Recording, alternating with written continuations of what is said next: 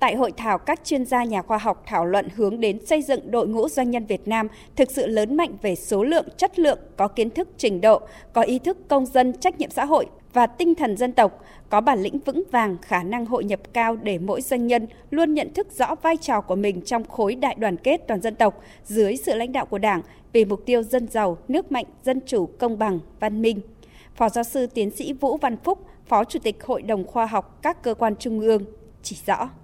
Chúng ta thường nói là tổ chức thực hiện hiện nay rất là thông yếu. Trong doanh nghiệp chúng tôi cũng thấy như vậy. Khi những quyết định quản lý của những người chủ doanh nghiệp hoặc là những người lãnh đạo cao nhất của doanh nghiệp ban hành ra, nhưng mà các cái bộ phận trong doanh nghiệp nếu mà tổ chức triển khai thực hiện các quyết định quản lý này không đúng thì cũng không đem lại hiệu quả cao trong doanh nghiệp. Kỹ năng kiểm soát hoạt động của doanh nghiệp, đảm bảo cho doanh nghiệp hoạt động theo đúng quỹ đạo mong muốn, phải phù hợp với thị trường trong nước của quốc tế v.v.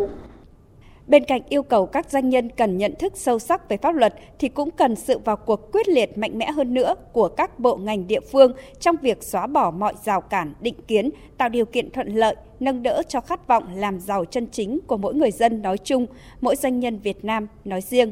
Phó giáo sư tiến sĩ Nguyễn Viết Thảo, Ủy viên Hội đồng Lý luận Trung ương, đề nghị. Vấn đề sống còn đặt ra cho doanh nhân Việt Nam nói riêng cũng như nền kinh tế của Việt Nam nói chung, đó là xác định cho nó trúng lợi thế cạnh tranh. Chúng ta đã có hơn một lần xác định không trúng lợi thế cạnh tranh, cho nên là chịu chết